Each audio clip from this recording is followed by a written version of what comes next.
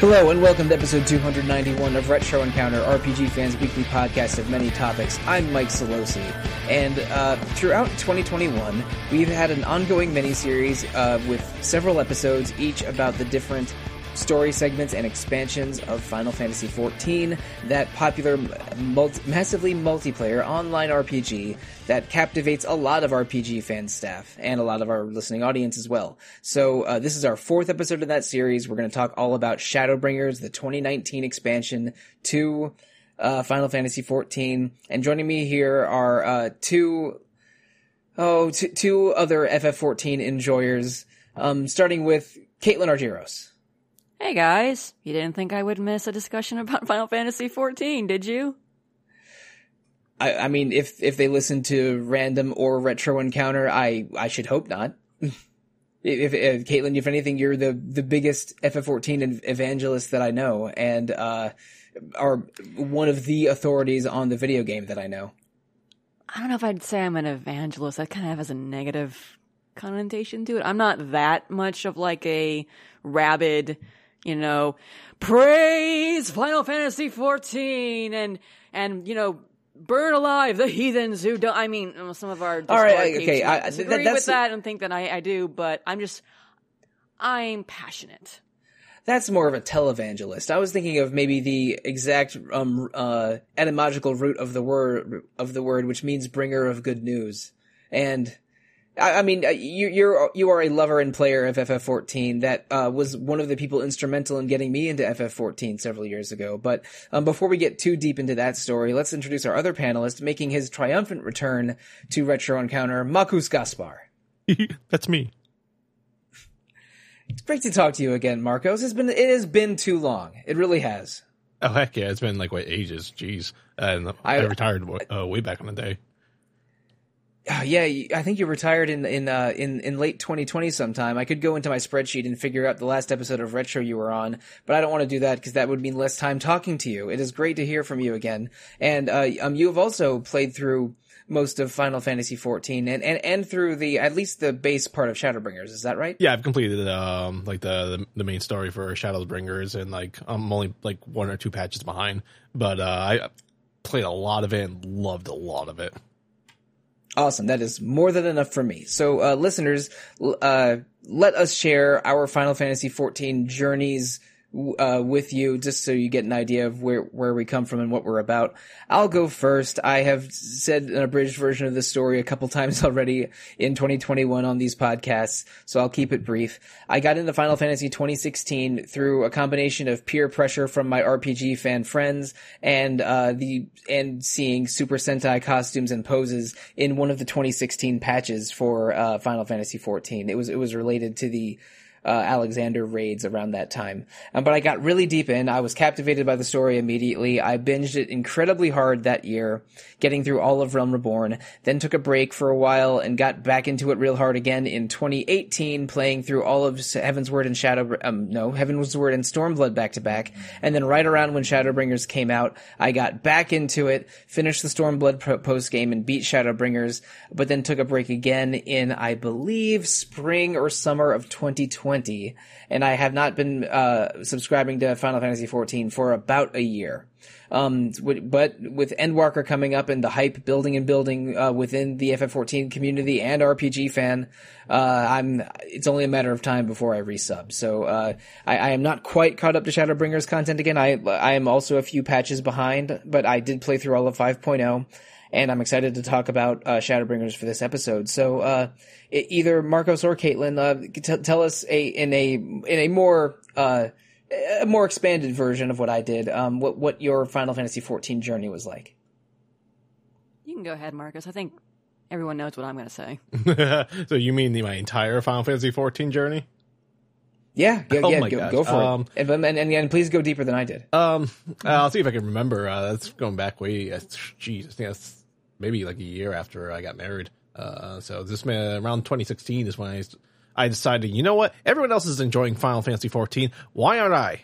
And I said, I decided to pick it up, subscribe to it, because at the time, my computer really, the computer I had before in 2015 couldn't handle the game, even though it's not very demanding.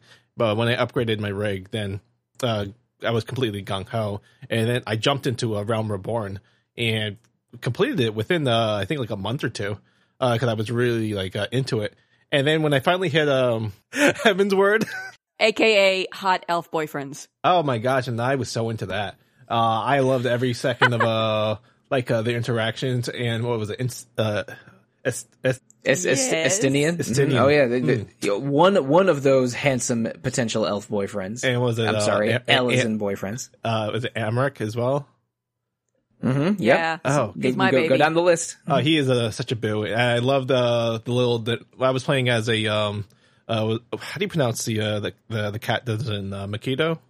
Mikote. I had a Mikote young lady enjoying a nice date with Emmerich in her lovely sundress. Absolutely wonderful, delightful. Loved that scene so much. And it was like small things during that scenario that I actually really enjoyed. Wait, hold up a minute. Are we 3 Mikotes here? At one time, oh yeah, at least for myself. Oh, okay. Oh, darn. I've always been a Mikote. I've never been tempted to change races. I am also been a Mikote from the very beginning. A keeper of the sun. Same. Male Mikote. Probably not the same for you. I was a keeper of the moon. Then was the other one. I'm sorry. It's a keeper of the moon and seeker of the sun. Oh, yeah, okay. I'm sorry. Yeah, yeah. So you were a keeper of the are, and I was a keeper, and Caitlin and I are seekers of the sun. My bad. Yep. I want to say I was probably 75% of my Final Fantasy journey as a Mikote, and I decided to switch over to what was the next Elezen, and then after that played all of Shadowbringers as that, and then decided like at the last second once I completed it, I was like, let me try the other races. So I at least jumped one to what's a human here? Higher? Yes, correct. Yeah, and so far that's what I'm currently playing as. My character's name, because just so I don't forget to bring it up, is a house husband. So if you see a house husband running around in the FanFreet server, that's me. I may say hi to you. I may offer you some wonderful advice or just smile at you.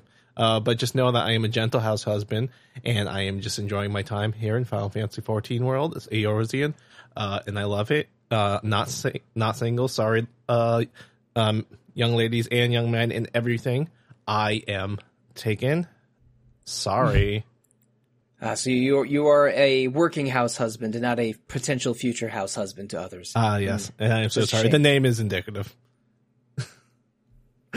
But regardless, what was it? And after that, it was once I got to Heavensward in 2016. I remember I hit a patch where I had like a string of like bad pugs I was playing with that I couldn't like get past a certain point to where it brought you to well, where are the Moogles in what's the name of the place where the Moogles are in Heavensward? Turning Mists. Yeah, I could not get to Turning Mists because I had played like 3-4 pugs of people that were just really either really bad or just would kick me for some reason. And hey, mind you, I'm not the greatest healer in the world, but I am pretty good. But if people keep running into AoEs, I cannot save your life. I'm sorry. I can only do so much. So this was, you were running Somal and you couldn't get... Yeah, Somal, yeah. I remember that perfectly, that name, because it's scarred into me. I stopped playing for the Dead Series. This is bad players I was playing with. And I'm not a great player, but I know when I'm good or that's bad. The level...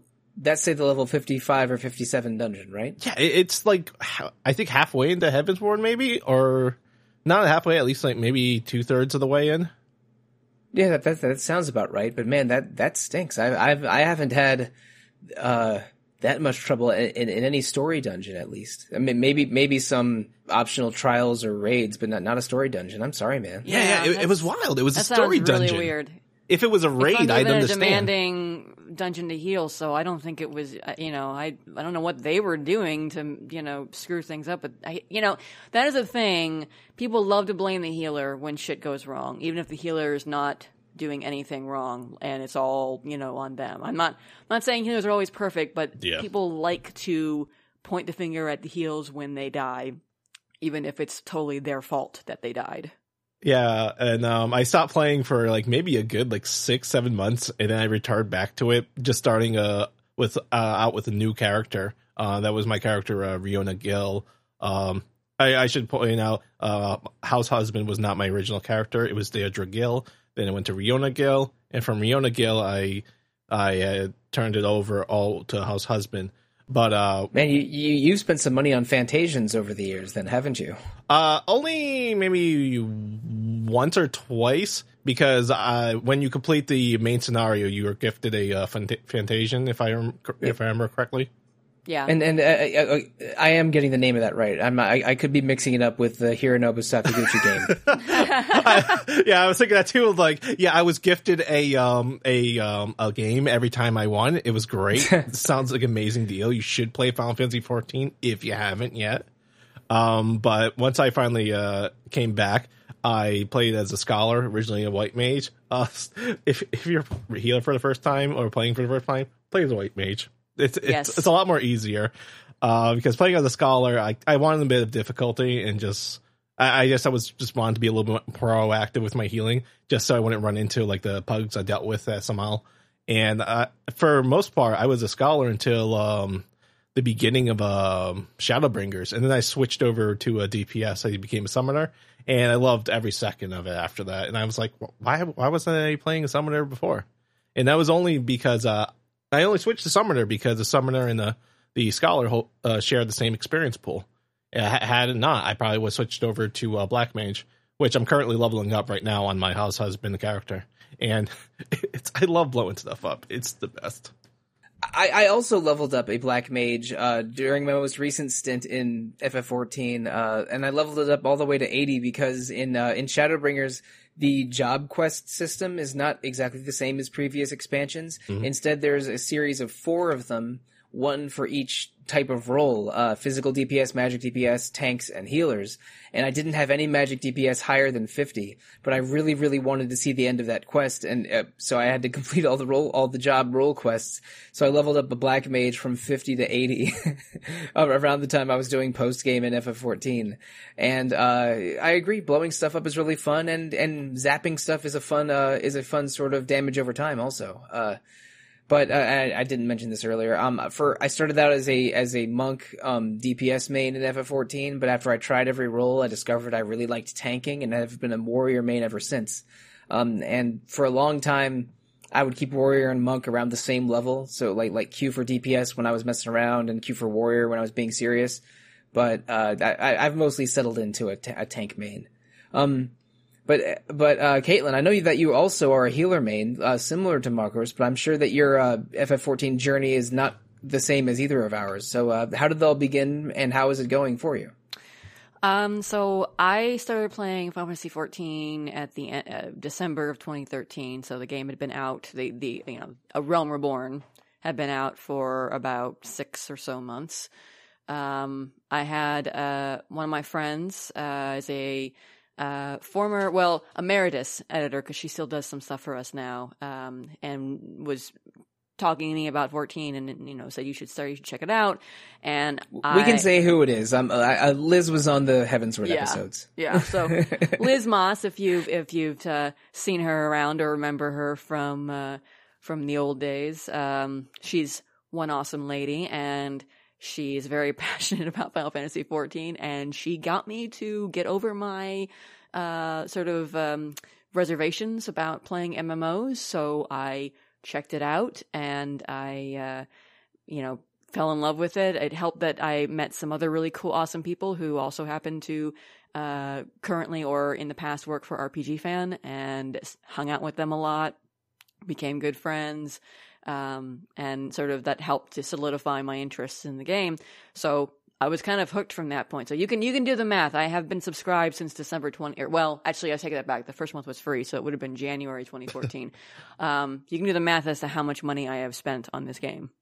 I have the base sub, if anyone actually wants to do the math. So anyway, so yeah, I don't know. There's something about the game that just kind of spoke to me. I wouldn't say that I'm addicted, because I think I play a far more reasonable amount than some people in the game, but it really kind of proved to me that MMOs can be just as good, if not better, than single-player games. Certainly better than a lot of single-player Final Fantasies. And I kind of I haven't looked back since. And then, Realm Reborn was great. I enjoyed it. Heavensward was kind of amazing, though, in terms of, raising the bar for what we could expect from the game.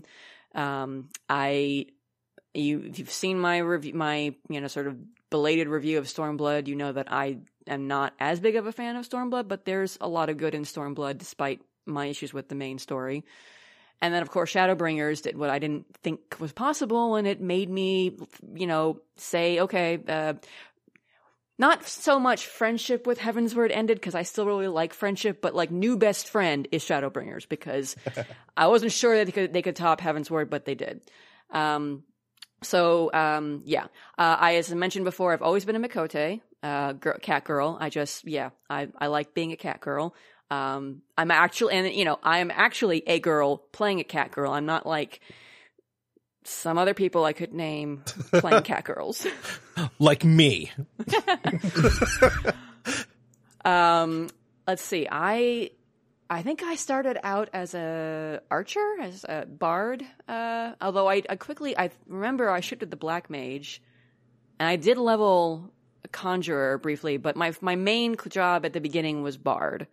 And then I swapped to healer during Final Coil, I think, was when I swapped to healer, white mage at the first. Let's see. I was Scholar main for the first tier and a half of Alexander, but I wasn't a very good Scholar because I was playing on console, and not that you can't play the job on console, but I have something about all the skills and pet management just is kind of awkward with controllers.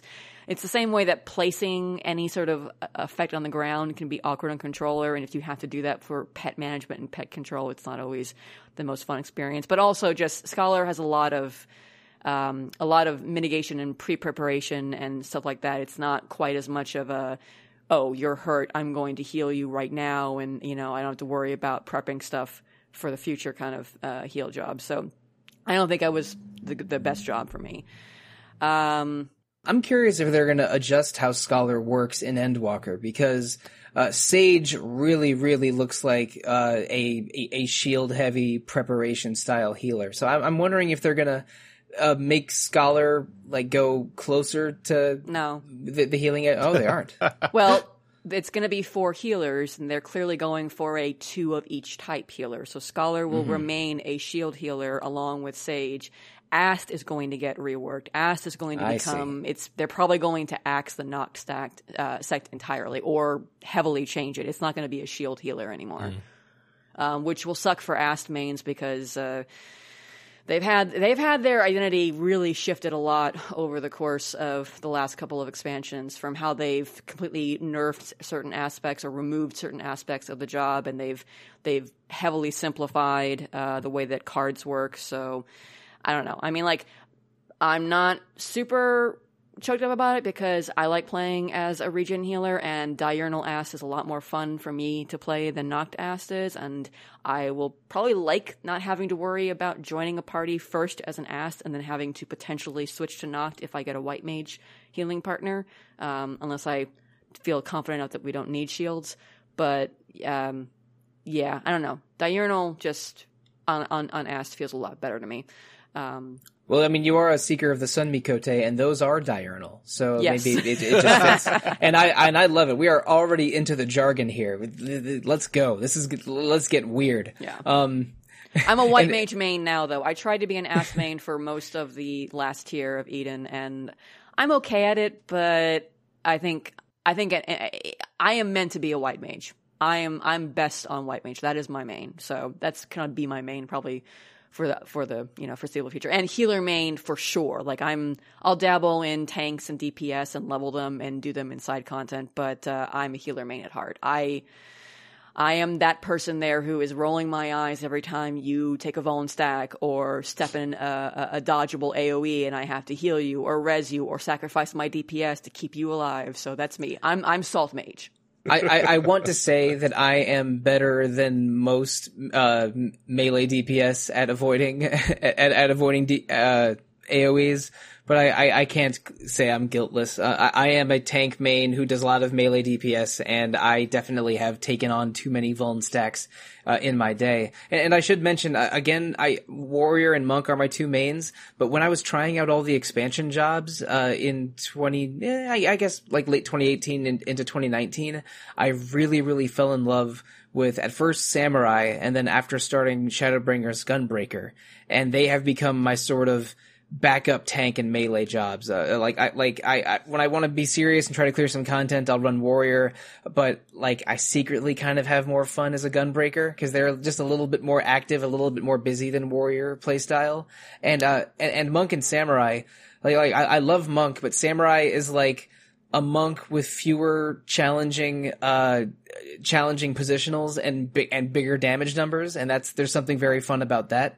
Plus, Gunbreaker and Warrior share equipment, and so do Samurai and Monk. So it was easy-ish for me to try and maintain only 2 equipment sets and have those 4 as sort of my main jobs.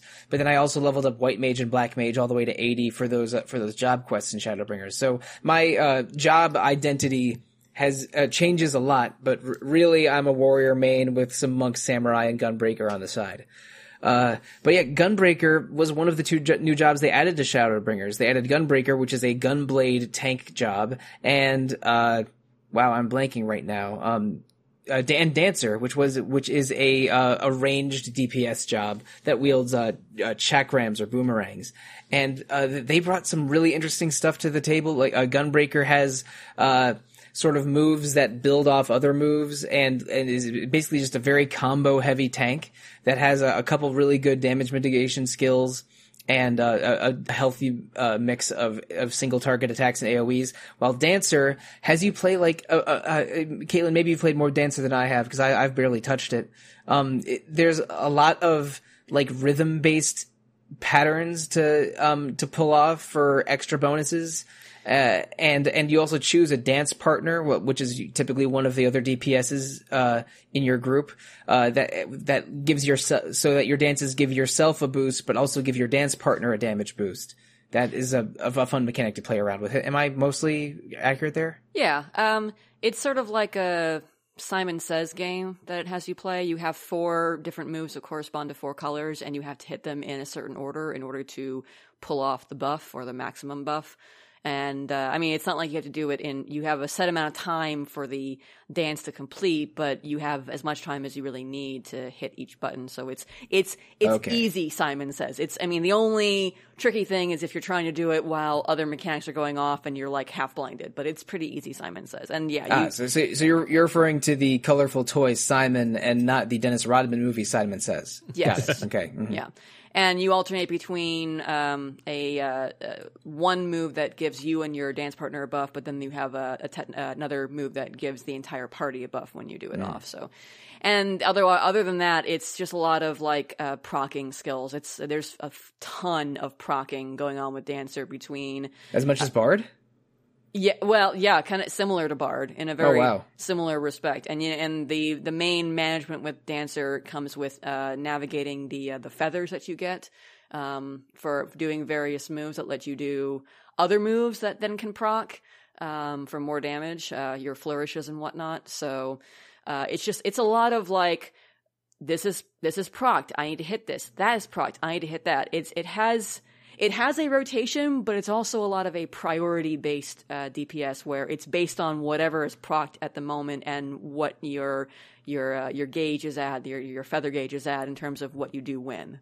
Yeah, I always thought of Bard as the proc heaviest job. And listeners, if you don't totally get what we're saying, a proc is basically when one skill has a chance to activate another skill or build a meter that can be activated for more skills. So slightly randomness dependent, like basically seeing your tokens build up or new skills proc at the behest of others make Bard and Dancer and some other jobs kind of reactionary and based on and like as you see your meters build or your procs build allow you to use more powerful skills. And personally I had always known Bard to be the job very heavily reliant on procs, but evidently there's a lot of procking going on in Dancer as well. Yeah, there is.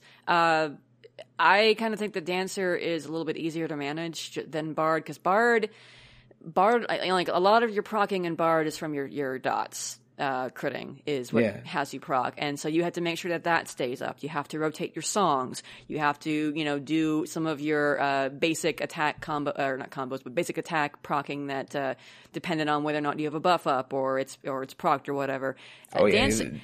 Dancer is kind of crazy in terms of how much can proc simultaneously and figuring out the order of operations, but I feel like it was easier for me to keep track of all that than trying to make sure, okay, do I need to use Iron Jaws? What dance did I just do? What dance am I supposed to do? Or what song did I just do? What song am I supposed to do next with Bard? But Bard has changed a lot over the expansions. It's really morphed, and for the better. Because, screw the whole Heaven's Word, you have to stand still and be a physical DPS that's a caster, effectively. That was awful. But it's a lot different from when, I played it as my main back in Realm Reborn. Totally different. Yeah, most of the vibe now is that powerful magic and casting jobs need to stay in one place in order to maximize their damage, and of course they all have tricks for getting around and escaping trouble. While the range DPS like bards, machinists, and dancers are much more mobile while they get their skills off. Marcos, did you try out any of the new jobs in Shadowbringers, Gunbreaker or Dancer? I tried him. I unlocked the quests to get the jobs, but once I tried them out, I didn't care too much for it. I kind of just stuck with summoning or summoner rather, and just trying to learn that because having learned that rotation was a little intimidating, and I had to practice especially when I got to level 80. The summoner rotation is a little too intimidating for me. Really busy. It is really busy, but there are times where you're actually moving around a lot because you're not really held down, but especially when you're controlling your pets, you're kind of just mashing the button as fast as possible, trying to get as many whatever, I forgot what the move's called. It's been 7 months. Whatever the final attack for either Phoenix or Bahamut is, just to make sure that you maximize DPS and not forgetting to forget to use devotion or whatever it is. Don't let that sit. But yeah, I was mostly just trying to learn that rotation. I'm probably 70% there, but there's still times where I'll drop it, and I'll just awkwardly look around, gosh, I hope no one noticed that. Yeah, summoners and ninjas, maybe less so now because they did simplify the ninja skill bar stuff a little bit. Those are the two jobs that have demand the most concert pianist skills out of players, I think. And again, the seeing what a high level summoner rotation looks like scared me off of leveling up summoner a lot. When I was especially, I think in fact when I was trying to figure out which job I wanted to level up to get for those job quests, it was between Black Mage, Red Mage, and Summoner, all of which I had at 50.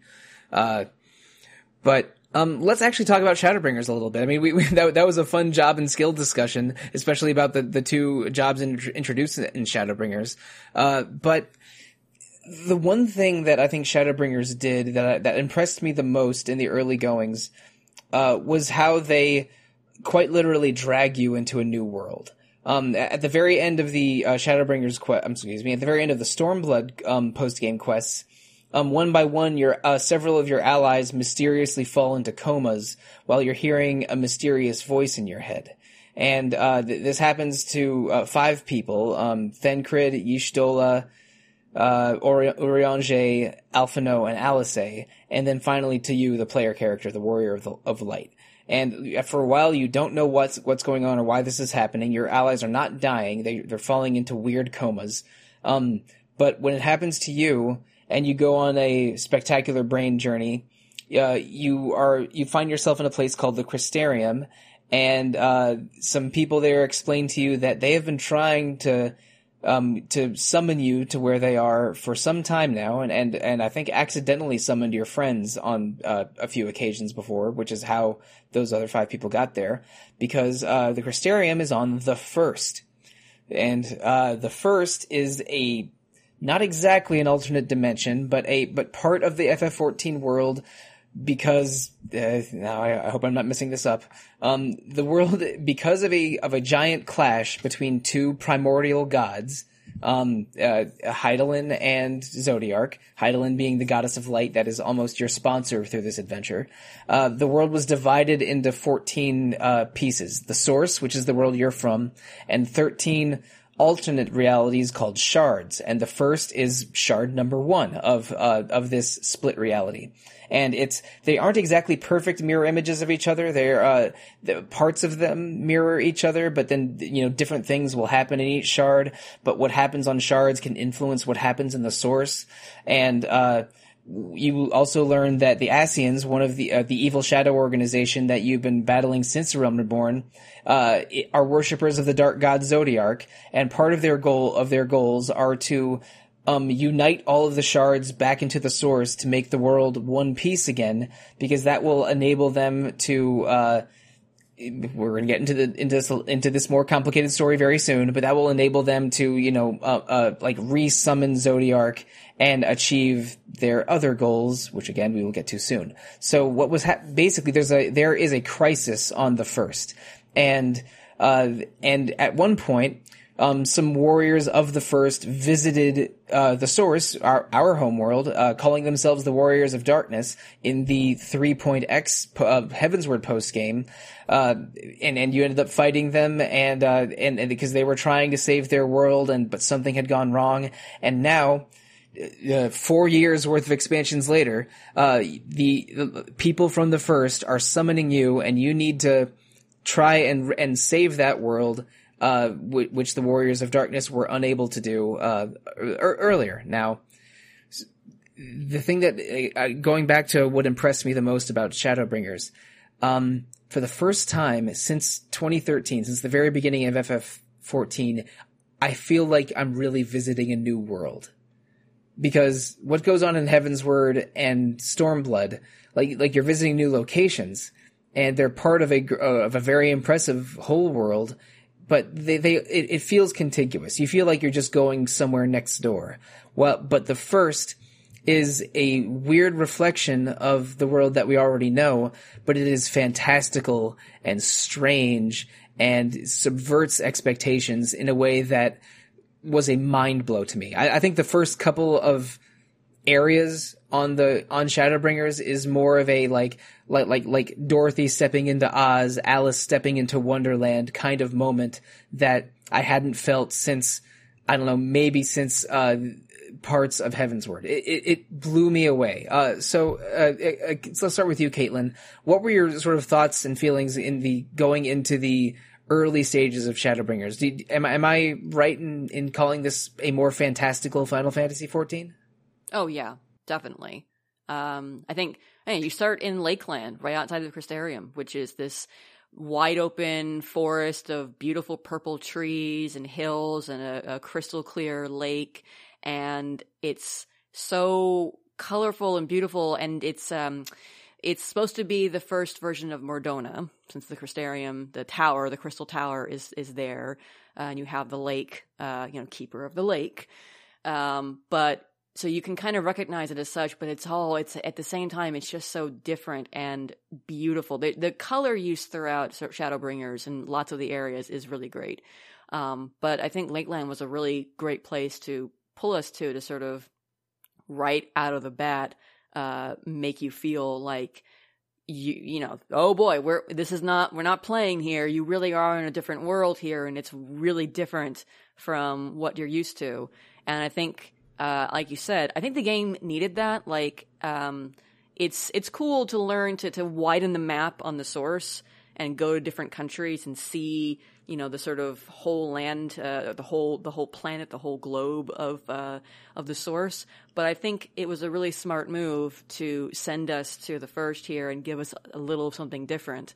And it's even more so, I think it's amazing because we know that wasn't necessarily their intention. They weren't originally going to send us to the first, as part of Shadowbringers, but they decided that we needed to have that sort of, experience. And I'm very glad that, we did, because it turned out to be a good sort of like, it's not, it's not that the game was getting stale or boring, but it was still a good, I think, palate cleanser experience and like you said, a more fantastical experience. It definitely feels more like what you might expect from like a traditional single player Final Fantasy kind of experience. You know, you're thrust into this strange world that's in crisis and you have to save it, and there are lots of interesting new villains and bad guys, and you're not sure of their motives, and the stakes get high, and you know you're teetering on the edge at the very end of, are you going to save this world, are you going to save yourself, kind of thing. Really just had the sort of classic hero's tale thrown in there in a way that was really cool. And yes, your goal on the first is to save the first, and we'll get into that in a minute. But also your those Warriors of Darkness I mentioned that were in the 2013-2014 content in FF14.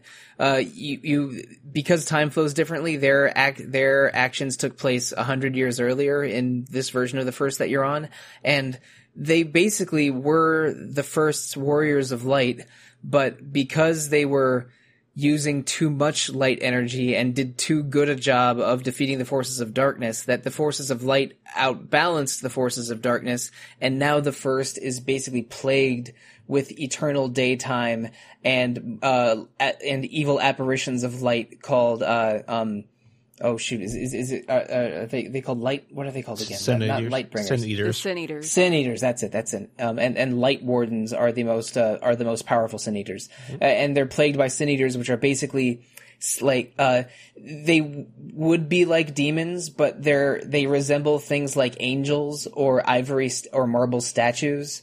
Of things like lions and doves that are just real crazy version, like, or kind of like the weeping angels from those Doctor Who episodes from like 10 years ago. Don't know if we got any Who fans in the audience, but it's like basically having to restore the balance towards darkness in a world plagued by light, and the world being this crazy, colorful mirror image of the world you're used to is just such a cool subversion of what FF14 already was. And for most of the game, the player character is referred to as the Warrior of Darkness when they're in the first, because that being the nature of their quest. And pretty soon you realize what you want to do is relocate your friends, because when they fell into weird comas in the source, they were also being transported to the first, and help them in the regions that they've settled in to right local wrongs, as it were, and defeat the light wardens that are sort of the pillars of light holding up, supporting the forces of light. So if you defeat more light wardens, you would allow night to fall to actually happen in the first once again. Because again, it's had eternal daytime for almost a full century, which has affected the local ecology just a little bit and weirded out a lot of people just a little bit, with the Crystarium being this sort of crystal sanctuary near the center of the world that is one of the last few safe havens in the first. And even when you go to the first for the first time, a wagon train, you meet a wagon train operator, just like when you play Realm Reborn for the first time, but seconds after you meet him, like you see him, you see his decapitated head because he's been murdered by a Sin Eater. Like this is a crazy, fantastic, colorful world, but these angelic appearing Sin Eaters are as savage and dangerous as anything you've ever faced in FF14 before. It is such a crazy clash of visual and conceptual ideas at hand that my jaw dropped with every new development playing Shadowbringers. It's so cool.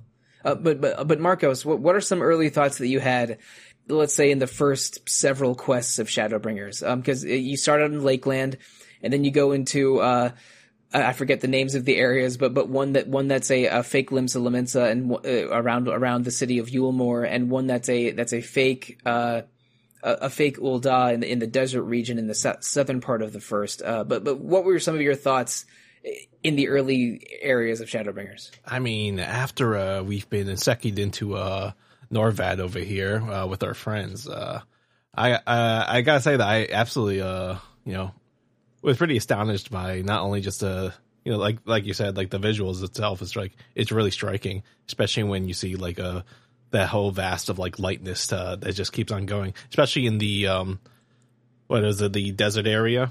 But my experiences with them of those areas is it's really cool, especially I think the one that really stuck out with me the most, or like any questing, was in what's the name of the desert area?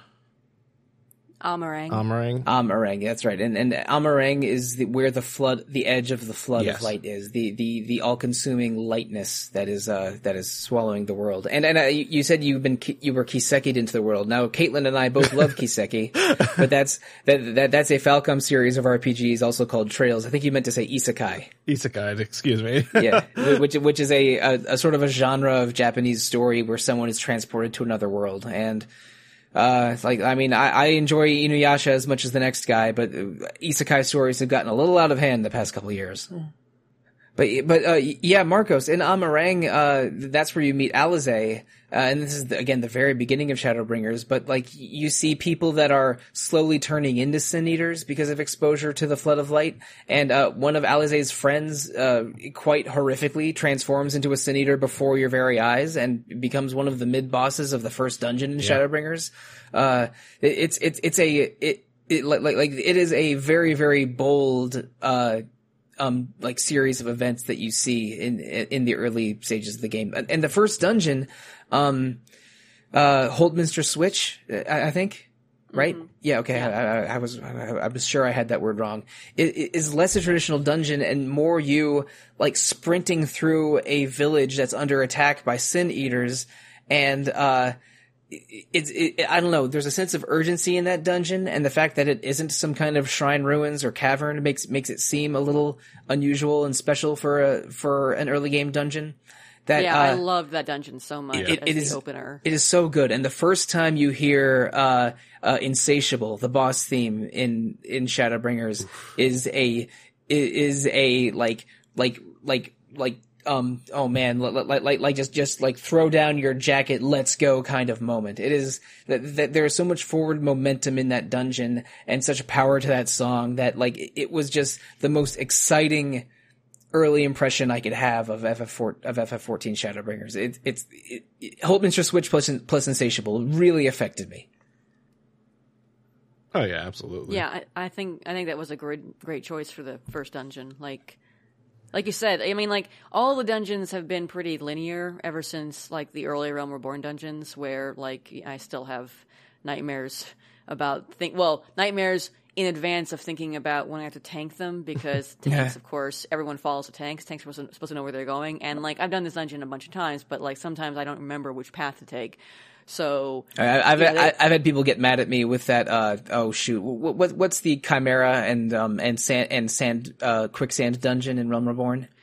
Shifting Sands, I think. No, that's not the Shifting Sands. Excuse me.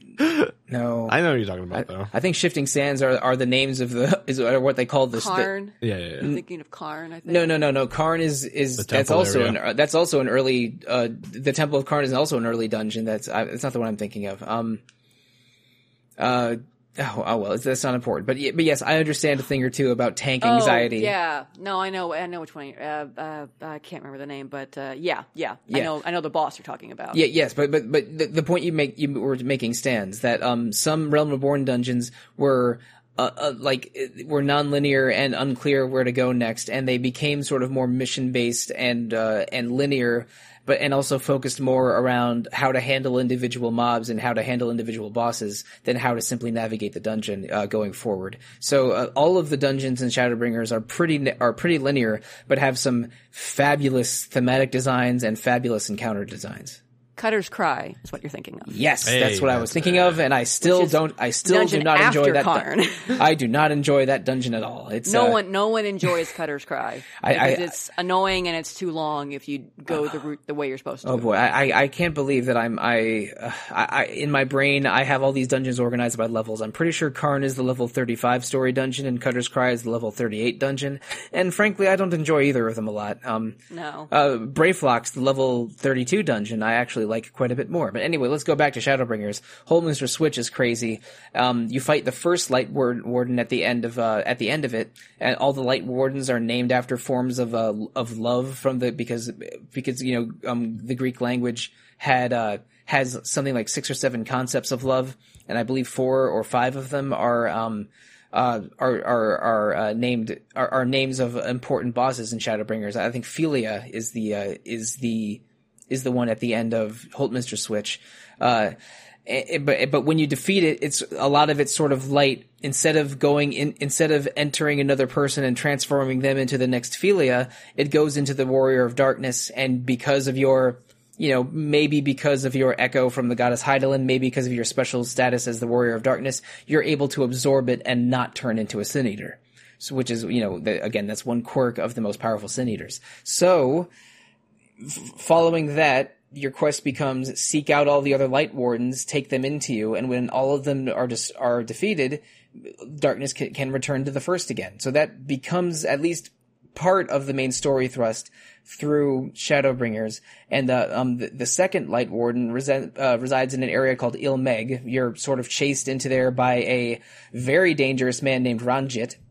But Ilmeg is, I believe it's this world's version of Ishgard, which again is a cold, frozen landscape in the source. But in the first, it's a fairy tale kingdom with more color than a cotton candy stand. And pixies and Numos. Don't forget those very good doggos. But also the Pixie King, Titania, inadvertently became the new Light Warden when they defeated the Light Warden that attacked there earlier, and has become a dangerous being that might be destroying Ilmeg from the inside out. So even though the pixies are very, very capricious and not trusting of you at the beginning, when you sort of befriend one of them, or actually I think you befriended them earlier, when you befriend one of them and take on Titania yourself, you do gain their trust. But oh man, I forgot. Ilmeg is also where you reconnect with Urianger, one of your teammates from the past, and you meet Seto for the first time. Yes. Oh my God, that part of the story is just heartbreaking because again, you're tracing in the footsteps of the Warriors of Darkness, and you meet one of the Warriors of Darkness, Ardbert, who is he sort of exists as a ghost or a phantom, and he guides you a little bit along the way. I should have mentioned him earlier, but Seto was his companion. What are the chocobos, the black dragon chocobos in this world called, Caitlin? No, Amuro. Amuros, that's it. That's right. Instead of chocobos, the first has Amuros, which are black and have some chocobo-like features and some more dragon-like features. The Amuros are really cool looking. But the large chieftain of the Amuros, Seto, was Ardbert's steed and constant companion 100 years earlier. And you help out Seto during the events in Ilmeg, and hearing Ardbert and Seto reminisce about each other, but unable to talk to each other because Ardbert's kind of a ghost, is just so sweet and heartbreaking. It was one of the first of many weepy moments for me playing this game.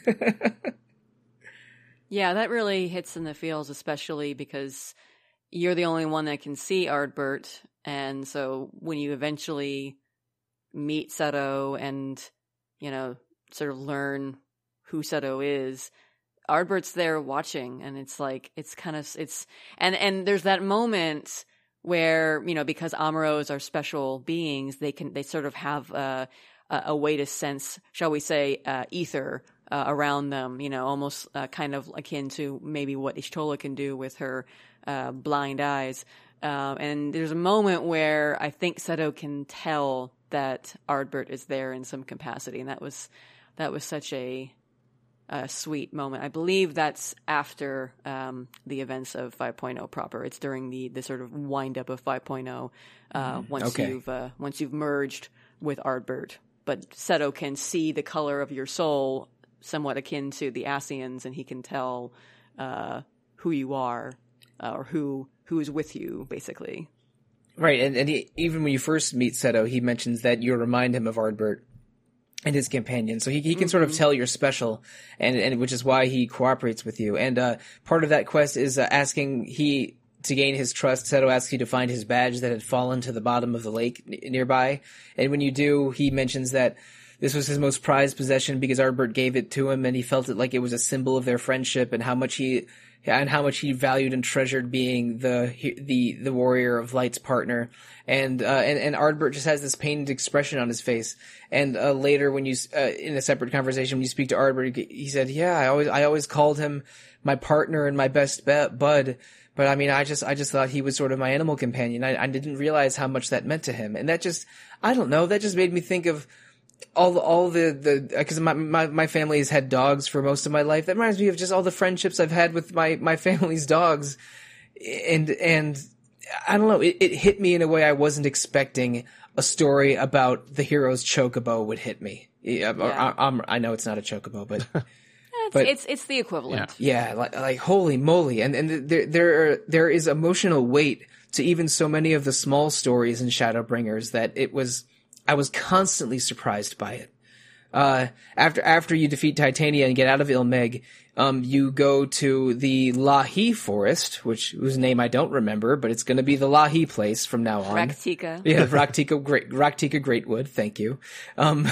Because it's, the zone's music, is a chorus of a newly developed language that features the word Lahi, often, I believe it means wake up. But it's not the Rage Against the Machine song, Wake Up, I promise. The tone is a little different. But in Raktika Greatwood, you meet up with Y'shtola again. You right the wrongs of this area, find a village of Fiera, which are the mostly female bunny people that are one of the new races introduced for Shadowbringers. And you uncover some ancient ruins. You do eventually challenge the Light Warden there, but maybe most importantly of all, who do we interact with heavily for the first time in Raktika Greatwood, Caitlin? Well, there are two people, but I mean, one of them is Y'shtola. You finally find Y'shtola. You know the one I want to talk about now, though. Yes. Well, yeah. A certain Ascian who you might have seen at the very end of Stormblood dancing around Emperor Varys and being all, dance, you're a puppet on my strings. His name is Emmett Selk, and he is the best Final Fantasy villain or antagonist or a really freaking extreme anti-hero, because I don't know that villain is really the accurate term for him. In the series. I said it. All of you Final Fantasy VI fanboys can come at me with your Kefka's the greatest, or all you Final Fantasy VII fangirls, or you love Sephiroth. Emmett Selk is better than both of them. The end of the story. And yes, I have not beaten Final Fantasy VI, but I know enough about Kefka to make that judgment. Okay, Caitlin. I am with you that Emmett Selk is a better villain than Kefka, but I am not with you on you not beating Final Fantasy VI. We'll talk about that later. But just convince Square to do a remake with Octopath Traveler's engine, and I'll play it. Ooh. Hey, Dragon Quest III might be the test case for that. So I know, right? I'm excited. We'll see where this goes. But back to Final Fantasy XIV and Emmett Selk. Emmett Selk is an Ascian, so one of the eternal darkness beings, worshippers of Zodiark. We knew a little bit about him before, but he had his backstory is so fascinating. We won't go all the way back yet, but early in his career, he traveled to the Source, became the first emperor of Garlemald, and sort of has been manipulating the rise of Garlemald and the and their war with the rest of the Source for many, many years. And so when he appears at the end of Stormblood, the Emperor Varys is shocked to see him because he's like, grandfather? I thought you died. I was like, no, he's not grandfather. He's not your grandfather. He's an Ascian that has been possessing or manipulating your grandfather for a long time. But now he's in the first, and his motives are very weird and unclear, because he helps your party a couple times, reviving Y'shtola when she's near death, and guiding you to, I think, the next Light Warden. And basically it seems like he wants you to accomplish your goals until he doesn't. Like his motives are kind of interesting because you're never quite sure if he is being honest about he shows himself to you in the Crystarium, I think is the first time you see him, or the first real encounter you have where he introduces himself anyway, and you know who he is. And he says he's there because he wants to see, whether or not you can find another way besides the Ascians doing their Ascian stuff and the Scions and the Warriors and Warrior of Light, trying to thwart them at every end. He basically wants to test us and see, are we actually capable of achieving what needs to be done, or are we really just these weak, fractured beings who don't deserve to live anymore? And you're never, he's just snide enough and he holds enough back that you're never really 100% sure if he's really good for that, if he really means that, or if he's just toying with you. But I do personally think that, yeah, he is, I think, trying to have it both ways. He's having a bit of a Xanadu gambit here where he's mostly set on doing what they've been doing, but he is curious enough and willing enough to give us a chance, even though he knows it is nigh impossible for us to meet the level that he wants, because he is ultimately interested in seeing whether or not we can prove him wrong. And I think he goes through most of the expansion or most of that patch expecting us to not be able to prove him wrong. But I think he is open to that possibility, and that's the only reason why he shows himself or talks with us or tries to explain to us what's going on, because he wants to see if we have all the information before us, if we understand what happened before the Sundering, if we really understand who Hydaelyn or what Hydaelyn and Zodiark are, and if we really understand what the Ascians want, if we really have to be enemies, or if there isn't some way that we can, in fact, reach the same goal. Now, and I don't think he ever really intends necessarily to abandon the method that the Ascians have set forth as reaching that goal, but I don't know. He's had a lot of time on his hands between, manipulating the Garlean Empire and all of the shenanigans that he's sort of sat back and let Elidibus and Lahabrea and Nabrialis get up to during the previous expansions. So, I think he's curious and bored enough too that he kind of wants to, toy around a little bit and just see if things can get interesting. Right, and around this point in the game, sort of near the midpoint of the Shadowbringer story, Emet-Selch makes it very clear that the Ascians are trying to unite the world that was fractured, and that Zodiark and Hydaelyn aren't exactly gods, but primals of incredible power. And primals being, again, beings in the Final Fantasy XIV world that are given life and given form through worship and through the energy of crystals. So with Hydaelyn and Zodiark being maybe the two original primals, or at least the two most powerful primals, summoned by an ancient civilization, and with their clash resulting in the world being split apart, and the Ascians' quest being to try and unite the world together, even though that reunification has insane consequences. Marcos, what was your reaction to the first couple meetings of Emet-Selch, or what are your overall feelings about him? Because Caitlyn's are certainly very strong. Well, I mean, when this absolute Chad is revealed to everyone, I thought, this guy is looking pretty amazing here. And he presents his case pretty well, too. He continues to, seem that, he should be a sympathetic character. It's like, I have to live through 1,000 generations of, people dying and living lives and all that stuff. And, he's looking down on all these, other races as, lesser creatures. That's only in comparison because he's just been through so much trying to achieve this goal. And in the end, I want to say for about 50%, 75% of the journey, anything dealing with Emet-Selch, I thought, you know what? If this game gave me the choice to decide what's Emet-Selch, I probably would. But then he gets kind of a little crazy at the end. It's like, I'm just going to destroy everything. And he even says that at some point. When he's in the Crystarium with the Exarch and all the other Warriors of Light, that he sees them all as fractured beings, so he would have no problems just straight up killing them.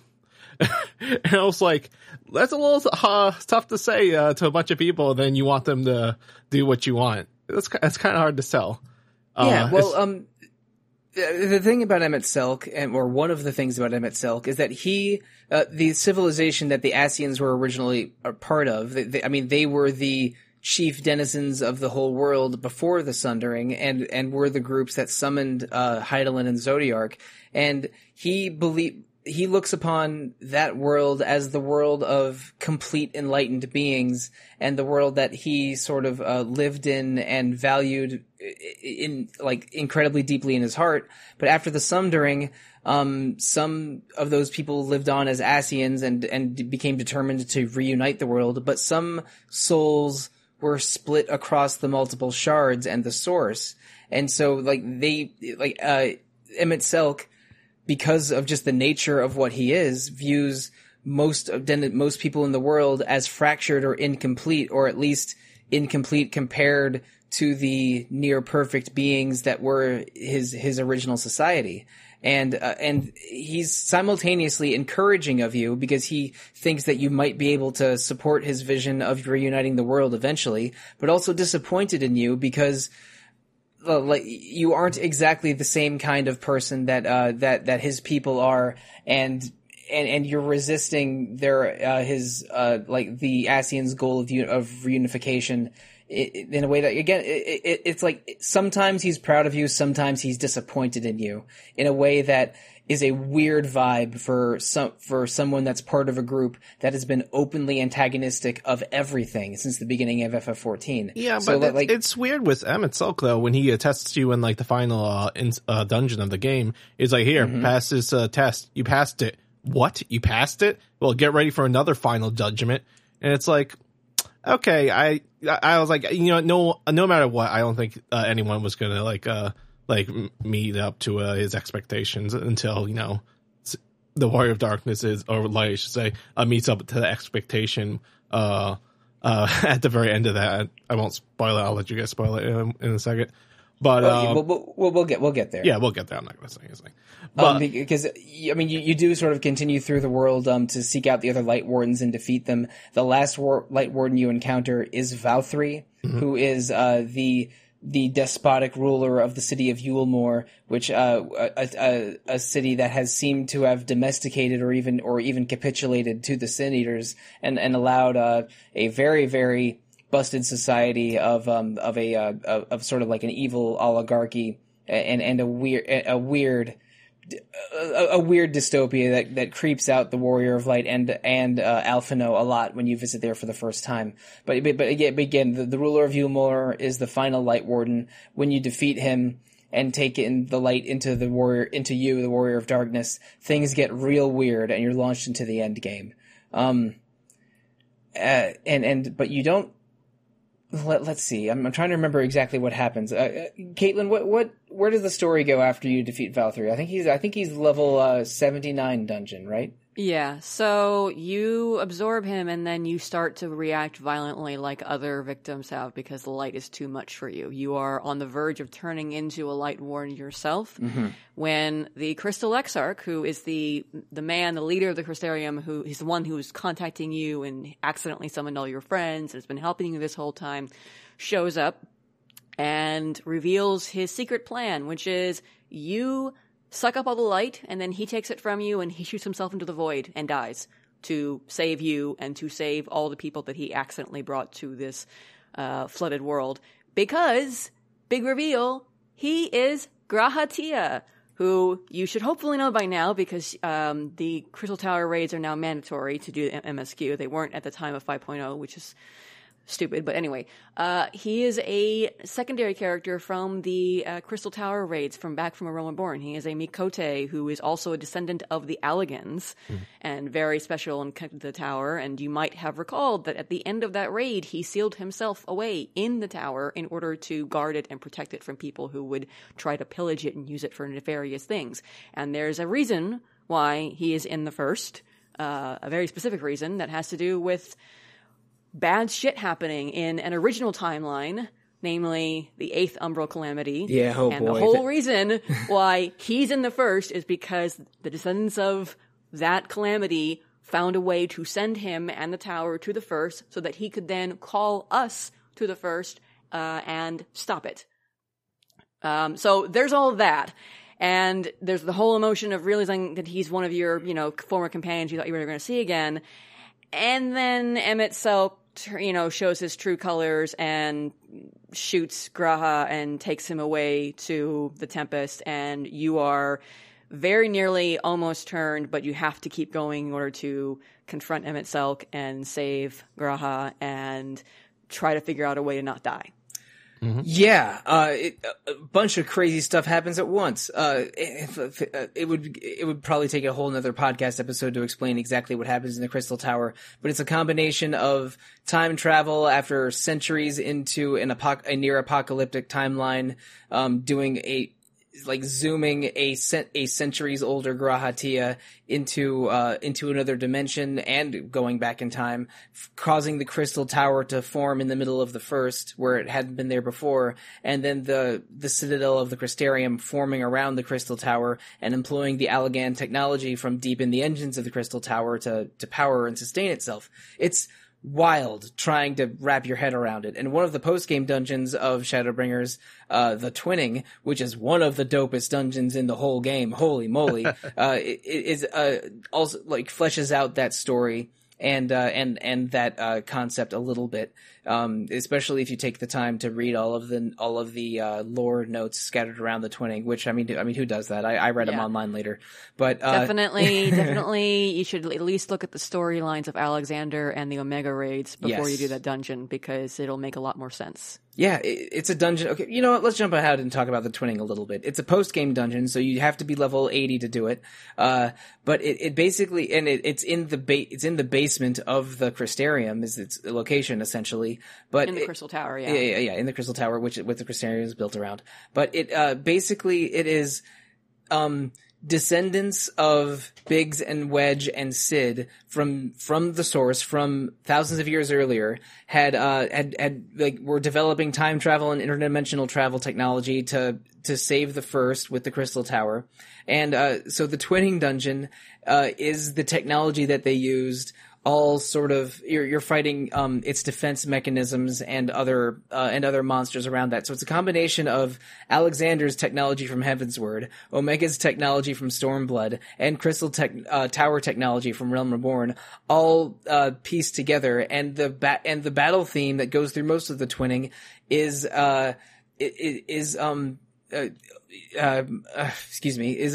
arrangements of music from all three of those, with the final boss of the Twinning being an arrangement of a song from the Alexander raids performed live, and it is all so cool. Holy crap! I love the Twinning. I love it. I love the meme with the Twinning that they so lovingly recreated during FanFest this year. The Twinning had a popular meme that with going between light party and full party and a gif of a young man dancing. That is a complete delight to behold. And then they recreated a meme in a live performance at the recent FanFest event. And I mean, how much do the developer and community enjoy these kind of interactions? I can't think of a community that loves a game community that loves their developers as much as FF14 fans love Yoshi P and Soken. Like I can't think of one.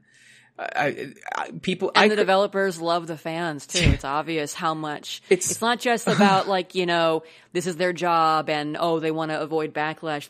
They really do love the community and want to give us the best experience possible because they love us. So it's just it's a really wholesome for every asshole that you deal with in Party Finder or Try Hard who is like, oh my DPS, there's way more people who are lovely people, friends, love this game, love the developers, and the developers realize it. And they just, they shower us with lots of good stuff and clearly enjoy seeing what we come up with their game. Now, all three of us have been following the game industry because we have, deeper interests in video games than merely playing them. I don't want to put words in your mouth, but we all at least know a little bit about that.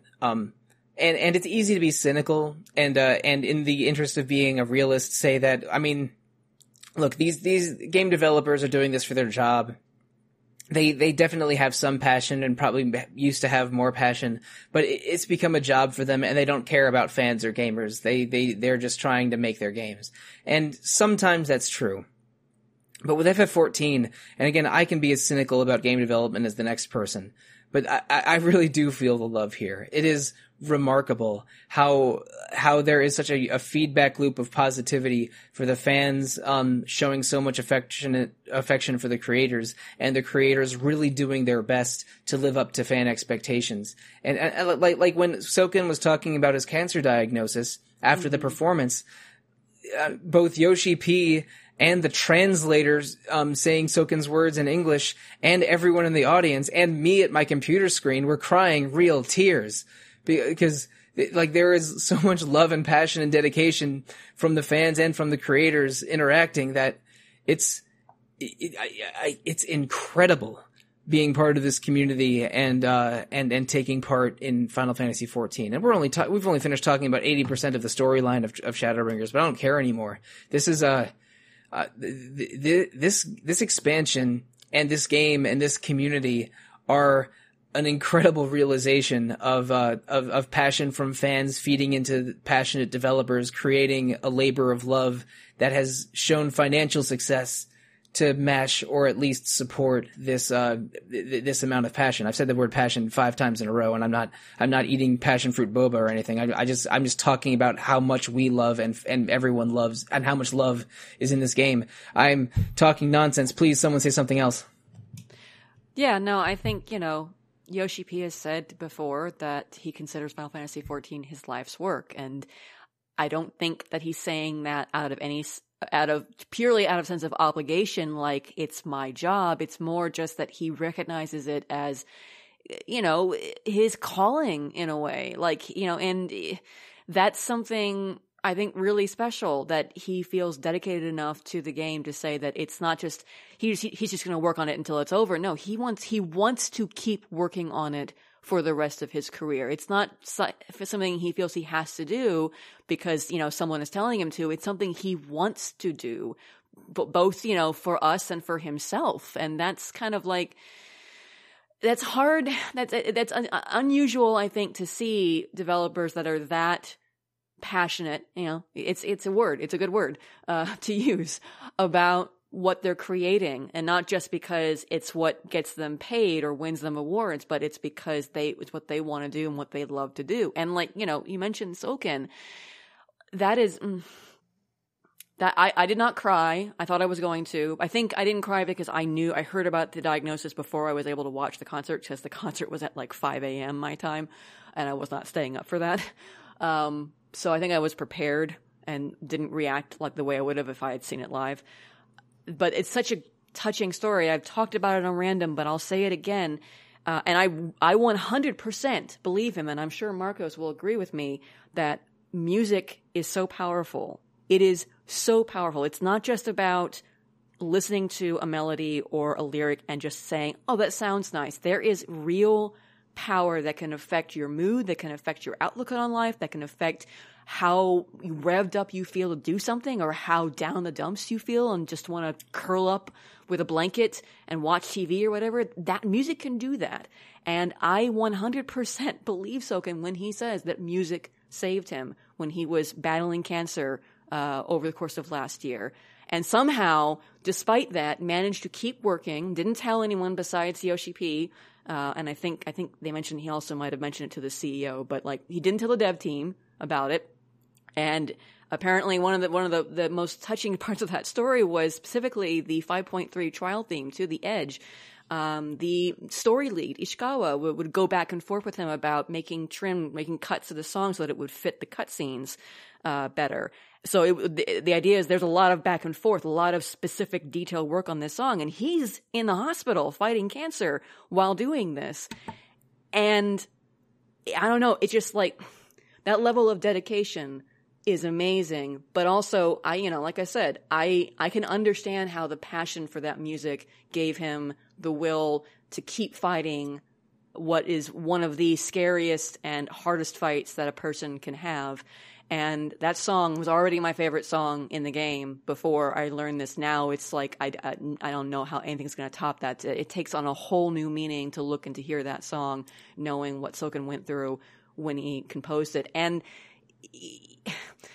the fact that he was so willing to do this even while fighting cancer, because he knew that the fans, that we loved his music and loved playing the game with his music and wanted to give us that experience, is just like, I don't know how to top that. Like, I feel like we need a new Guinness World Record for something, someone who is that devoted to his craft and that passionate about music and that, that much, in love with the community that he's helped create. I just all the awards to Soken, really, really. Yeah, absolutely. I got a music degree, so I have the authority to say that you got to be an idiot to not believe any of Soken's word on that. And for anyone who thinks that like the dev team or even the music team doesn't care about the community or isn't really listening, you got to be out of your mind. It is clear like care and careful execution that these fine folks are doing. So if you're listening and you have never touched Final Fantasy XIV, absolutely jump into it. You're gonna come across like a lot of random people, but you're gonna find like a niche group of people that be just like you when you play on there, and you befriend them, join a free company, and have a lot of fun because they tried really hard to make this game fun. And if I'm playing it and still after this long, and for me to stay committed to a game, there's only one game I'm committed to, and that's Steambot Chronicles for the PlayStation 2. Everyone on the site will tell you that. The second game after that is Final Fantasy XIV. And this game is, there's just so much love and passion that's gone into it. And Mike's right. There's a lot of passion that goes into it. And you can keep saying passion. You can just spill like a passion-free drink all over the floor. And you would say like there's not enough passion on the floor because it's everywhere. So if anything, I can only just echo both what Solosly and Caitlin said. So please play if you haven't. And if you can, or you're still a little shaky, just check out YouTube videos. The memes will definitely draw you in. Absolutely. I love the memes videos on YouTube. Don't forget, you can play for free up to level 60, including all of the award-winning expansion Heavensward, aka the second best expansion in the game's history. All of it. All right. If we're demanding that others play FF14 like the evangelists that Caitlin insists that we aren't, and talking about Steambot Chronicles for the PS2, we might be nearing the end of the episode. But psych, we aren't. We still have plenty to talk about. Soken's dedication and his craft are so amazing. I'm just going to hit a couple quick hits here. I mentioned how the Twinning, one of the best dungeon songs, combines elements from the previous 3 expansions. And Insatiable, I mentioned how much I love that boss theme. It is an appropriation, a new version of how so many Final Fantasy battle themes begin with a staccato dun dun dun dun dun dun dun dun dun, but they bring it with a new rhythm with the dun dun dun dun dun, like that, just that adaptation. And how one of the other post-game dungeons in Shadowbringers, Anamnesis Anider, is a new arrangement of Sastasha, the very first dungeon in Final Fantasy XIV, but with a new tone and fighting different Sahagin sea monsters along the way. And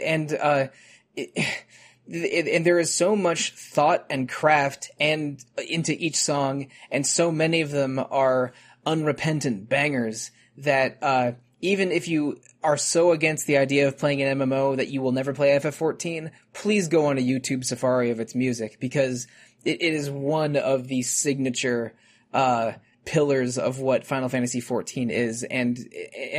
So again, Soken is so beloved by the community for many reasons, including how passionate he is, that it's remarkable.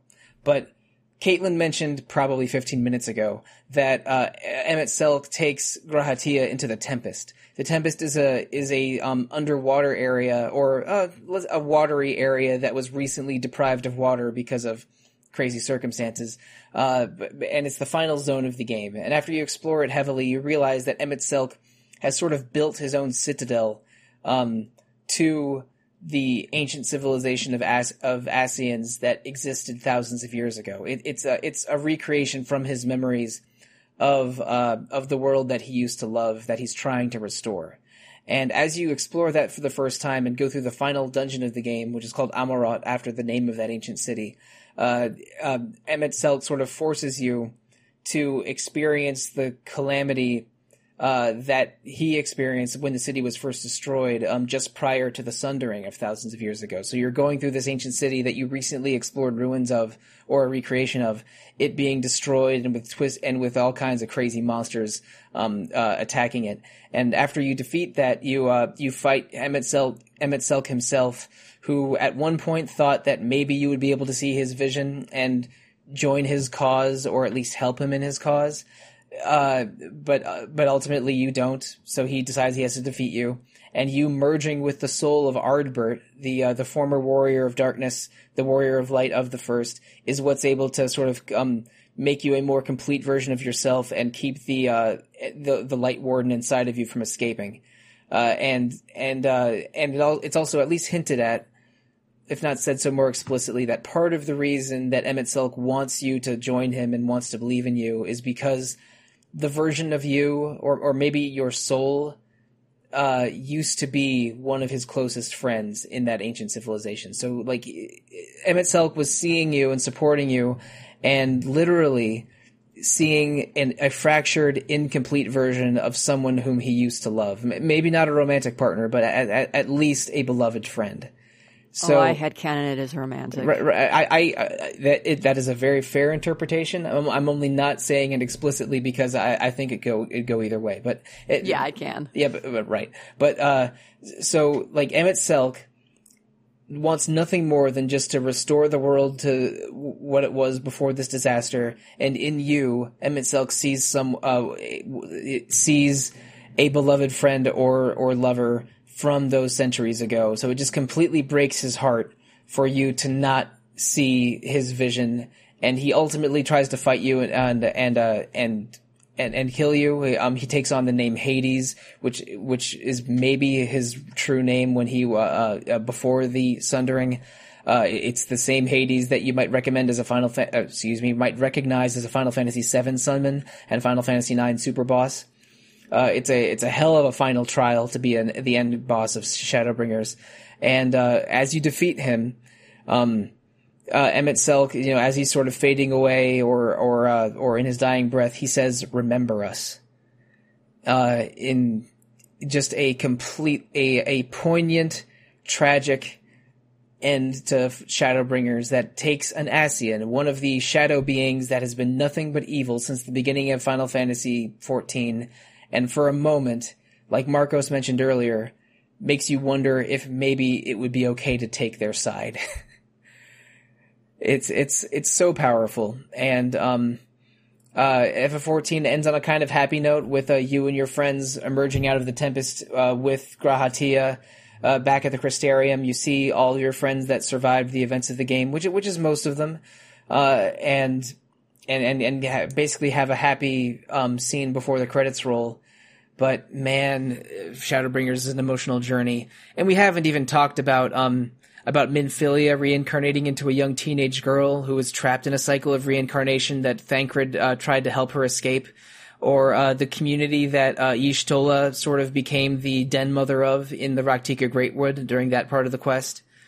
Runar, poor Runar. Yeah, or the oh my god, the adorable I forget what Miqo'te are called in the first, but the middle-aged Miqo'te couple in Eulmore that become your sponsors. Julia Chai. Yeah, the Chais. I love the Chais.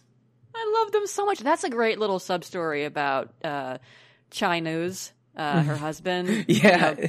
Going from being that sort of decadent, everyone in Eulmore was very, who lived above, in the rich part was very spoiled and, just lazed about. And he's one of them, but he's also an engineer of these giant stone golems that they used to use all over the place. And part of the sub story is getting him to be okay with the idea of taking over as a leader of Eulmore once you deal with Bathory. And I loved that side story so much. And Julia Chai is just so perfect and loving and supportive, and I love her friendship with Alphino. It's just so adorable. And the crazy thing is, the Chais remind me of two of my friends, a married couple who are indeed a slightly stuffy person with an engineering background, and a heavyset red-haired wife who is just a complete being of love and trust. It's the Chais are incredible, and they almost seem like comedy characters who are just ignorant to the plight outside of their bubble, but end up as completely lovable and supportive, and are so like even the seemingly unimportant NPCs in Shadowbringers are just so beautifully written. Shadowbringers is, I think, my favorite part of Final Fantasy XIV, and the entirety of Final Fantasy XIV is one of the most amazing video game projects, communities, accomplishments in existence. And we were, practically advertising FF14 to you listeners a short time ago, and I'm going to reiterate that. Like, even though it's an MMO, and a lot of people have reservations about them, including me 5 years ago, but it is so awesome that if you have the time investment, then at least try that level 60 free trial, because it is one of the most incredible Final Fantasy journeys and one of the most incredible RPG journeys that I've ever experienced. And and listeners, I shared my FF14 journey with you over the course of these 4 episodes, as did 8 others, including Marcos and Caitlin here. And I hope that we communicated some enthusiasm and passion in these podcasts, because there is so much to love in FF14. But so before we go into final housekeeping, please just share with me, each of you, one thing in FF14, one, let's say, optional thing that is among your favorite parts of Shadowbringers. It can be a dungeon, a trial, a raid series, a side quest, just one thing we haven't talked about yet that you want to gush about briefly. I'll go first, give you a chance to think about it. The Alliance raids in Shadowbringers are based on Nier Automata and Nier Replicant, and weirdly also the first and second Drakengard games. They were written by Yoko Taro, the writer and creator of all 3 of those, and also have borrowed a music staff from Nier, but are a weird alternate story and appropriation of concepts from the Nier games that are really dramatic and make for exciting and occasionally quite challenging raid series. I haven't done the 3rd phase of it yet, but Copied Factory and Puppet's Bunker are a pair of real wild rides. And I think you should definitely experience them if you can, listeners, even if it's just watching a video online and hearing the incredible mashup of Torn from the Heavens from FF14 and Dark Colossus Destroys All from Nier Replicant. That's the Puppet's Bunker boss theme. Well, okay, so we kind of glossed over it a little bit, but I really think that my favorite thing about Shadowbringers is 5.3, because the main story of 5.3, there's it's just on so many levels, what that patch did was fantastic. It threw into sharp relief this idea that's been running through the entire expansion of we are the hero, we are the warrior of light. Light has been kind of, our moniker is light is good, dark is bad. The Ascians are always wearing dark, well, except for Elidibus, are always wearing dark robes and doing dark, bad things. And the entire expansion has been sort of about flipping that on its head, with us, coming to a world where light triumphed and it went badly, and now we have to be warriors of darkness. And 5.3 really kind of brings that into sharp relief, because you end up fighting someone. I won't say who. You end up fighting an incarnation or avatar of the Flood of Light. Yeah, the warrior of light, the original hero in the Final Fantasy series, lore and whatnot. So it's a weird kind of flip because we are the heroes, we're the good guys, and we are known as the Warrior of Light on the Source, but we are the Warriors of Darkness here, and we are suddenly thrust into battles against the Warrior of Light and various other incarnations of Warriors of Light from around the multiverse of Final Fantasy XIV. And it's just an interesting way to juxtapose the whole thing by you know, bringing into this question of light isn't always good, dark isn't always bad, heroes aren't always the people who, you know, say that they're there to save everybody, and villains aren't always the ones that, you know, you think are doing these awful things. And you know, that was an amazing kind of experience to have, this climax of this expansion, because 5.3 is the end of the main story of Shadowbringers before they start prepping for the next expansion. But there's also a specific moment during that climax that sort of like redefined things for me. It recontextualizes Emmett Selk in a way that made me fall in love with him all over again. And it's one brief moment during that trial where he shows up unexpectedly, or a fragment of him shows up unexpectedly to help you out of a bind. And I was squealing during that whole thing because he shows up not as himself, but as an Ascian, just dark robes and a mask. You're not quite sure who he is at first.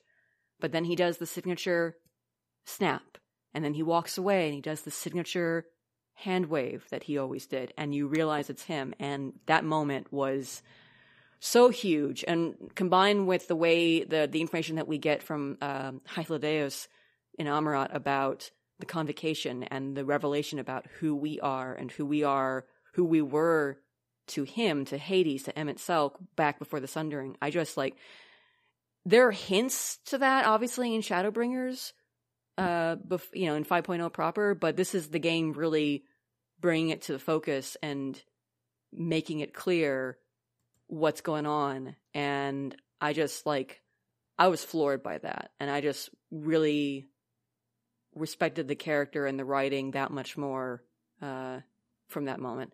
And then I'll cheat and I'll say that musically, my favorite part of Shadowbringers was the E8S, the Shiva Savage, the second phase, the new the remix of Footsteps in the Snow from way back and when. That remix is so good, and it is always going to be on my playlist for grinding content. Like whenever I have to have background music, that's like my number one song. I featured that song on an episode of Rhythm Encounter over the winter. We were talking about great winter and icy music, and that song is certified dope. Holy crap!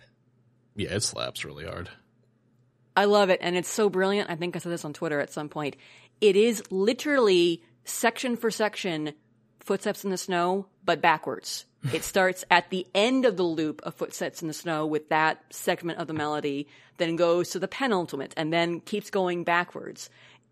Like, listen to it. Listen to each major part of that remix, and then go back and listen to Footsteps in the Snow, and you'll hear how it is that same song just flipped on its, it's going from the back. So brilliant. Man, from the 2.5 Shiva fights to the 5.2 Shiva fights, even those are flipped. The patch numbers are flipped. Yes. And from Sastasha in 2013 to Anamnesis Annider in 2019, Soken is a genius. Yes. So Marcos, what's one optional or periphery final Shadowbringers thing that you want to highlight before we shut it down? That's a tough one because Shiva was one of them. But if I had to go about anything, it was probably my time dealing any of the dwarf quests, and the names for almost like all of them were something amazing. And I think one of my favorite ones is called "It's Dwarfing Time." Yes. And just wasn't there one where they were trying to find this invisible like dinosaurs or invisible creatures, and they're just looking around and it's like they finally find it, and it's just like they're out in the open, they're huge, but yet they're invisible. Kind of like a Loch Ness monster kind of deal. Yeah, the dwarves are so goofy and adorable, and their society is very friendly but also very strange in a way that when you interact with them, it's towards the end of 5.0. It's probably when you're in the level 78, 79 range. But they are hilarious and lovable. I love the Dwarf Village. Yeah, and it's like even dealing with them to get to the first raid for the Nier Automata one, you're just dealing with what are they, brother and sister pair? Yeah. Mm-hmm. Yeah, and just like all those quests were just really enjoyable. And of course, I love the Nier raids. But I really love the dwarfs. I didn't think I was gonna love them as much as I did, but when I finally got to them and did a lot of side quests and the quest names, I was like, these are my people. But in terms of music, the music has been absolutely stunning. Right now I own like every soundtrack for every main entry, including the patches, like the Far Edge of Fate and all the stuff, and absolutely gorgeous. And I'm trying to remember, has it been a release for that Shiva one yet? It's an EP that you can buy digitally. And it's going to be on I think it's one of the Shadowbringer selections on the new vinyl albums that they're releasing, but it hasn't been on a full album. There will be, tradition is that there is a second album for the expansion that comes out shortly before the new one that has all the music from the patches that weren't in the first one. So there should be another full album that will have Return to Oblivion. Yeah, I would buy an album. I would buy an album that's just the Eden raid and Nier raid music from the Shadowbringers post-game content, because it is all so incredible. And to think that Soken composed at least a lot of it while suffering from and recovering from cancer is a complete mind blow. Yeah. So, listeners, this whole episode has been a mind blow. We didn't cover nearly all of Shadowbringers. I think it would have been a little too boring if we just gone plot point by plot point, but diving into the mechanics of the new classes, to the concepts behind Soken's music, to going real deep into Emmett Selk, who's worth his own episode. We could do a whole Part 5 that's just more Shadowbringers, but we won't. This is the final Retro Encounter at Final Fantasy XIV episode in this mini-series. If we do more Final Fantasy XIV episodes, which we might, they will be themed a little differently or about a different part of the FF14 world. I'm not completely shutting the door on FF14 and Retro Encounter, but I am shutting the door on FF14 in this time in Retro Encounter. Oh, I hope that wasn't too convoluted or overdone. But thank you so much for joining us on at least this part of this 4-episode journey. And thank you so much, Caitlin and Marcos, for joining me for this episode. It has been a blast talking to so many RPG fan people about FF14, and I think I could not have chosen or at least asked two better FF14 fans for this episode. Thank you so much. It's a pleasure. Yeah, I'm happy to be here. But I'm also happy to be here. We have done 291 episodes of Retro Encounter, and I've been around for something like 75 or 80% of them. That number is disturbingly close to 300, and I will give you more details in episode 300 probably next month. We are starting to plan it, and we have an idea of what we're going to do for it, but we're not going to share that yet. I will share about what we're doing for the rest of June and the beginning of July in Retro Encounter. Next week, we have our first of 2 episodes about Nights in the Nightmare, the DS and PSP RPG that is a combination of genres that's a little complicated to explain, but our panelists will do the best to do so in those 2 episodes. Coming in July, we're doing an episode on Nier Replicant that was originally going to air this month until I got waylaid real hard by Monster Hunter Rise in April. So that I'm going to finally play Nier Replicant very soon. Well, I've already started. I'm going to finish playing Nier Replicant very soon, and we will talk about it on a podcast episode in July. Also coming in July, we're doing 2 episodes on Hakuoki, which is a series of Otome games that was released for the PSP, PC, and other systems starting in the mid-2000s. There's a bunch of Hakuoki games and remakes, so I will leave it up to that panel to explain exactly what Hakuoki they're playing, but I should mention that panel is going to be all women. We decided that to do our first Otome game for the podcast, we were going to have our first panel of all women there to discuss it, and Hillary is planning those episodes, and I believe the panel is assembled, but I'll have to ask her for more details because they haven't recorded yet. But I'm very excited to hear about Hakuoki for our special Ladies' Night Retro Encounter Game Journal episodes coming in July. But July has 5 Thursdays in it, Marcos and Caitlin. And oh yeah? Yeah, so there's 2 episodes I haven't brought up yet. Marcos, do you remember some episodes you were on in 2016, around when we started playing Final Fantasy XIV, interestingly, where there was a lot of arguing, and I stopped being friends with Peter Triesenberg for about a month? Oh, shoot. Are we talking like one of the first episodes? No, we're talking about... Oh, shoot. Oh, God. About a series of episodes that... You're not talking about what I think you're talking about. Oh, I am. What episode, Marcos, have we had the most discussion of Steambot Chronicles that we've ever had on this podcast? The Essential 10 is returning. Oh, my gosh. In July 2021. That's not what I thought you were talking about. I thought you were talking about Final Fantasy 15. No. Because it was 2016 and Peter loves the game, so. No. Peter and I had so many arguments about Kingdom Hearts and Zelda on those episodes that I got a little stroppy about it, as Alana might say. But we're bringing back that episode format in 2021, close to the 5-year anniversary of those first 2016 episodes. They are coming in July, the Essential 10-2.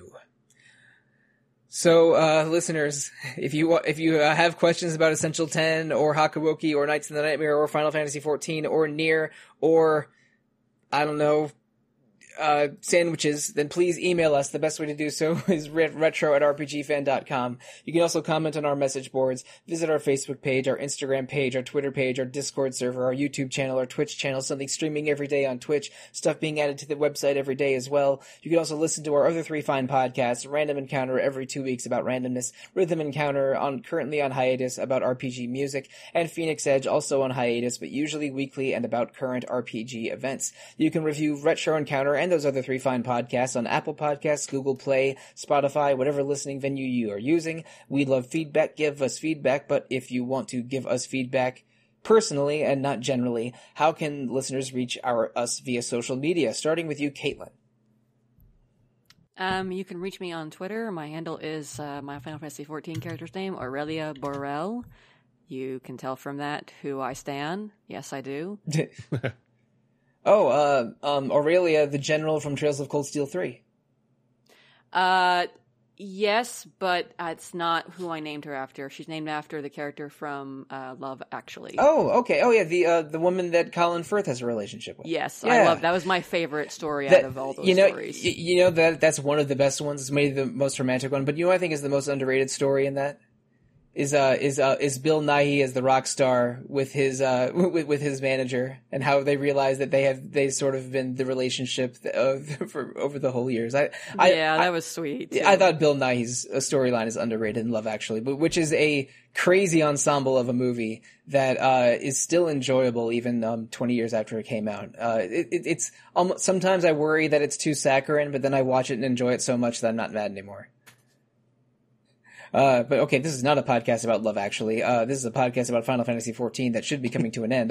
Marcos, how can listeners find you? You can find me on Twitter at /RhythmRoo. It hasn't changed over the years, so you can still find me that way.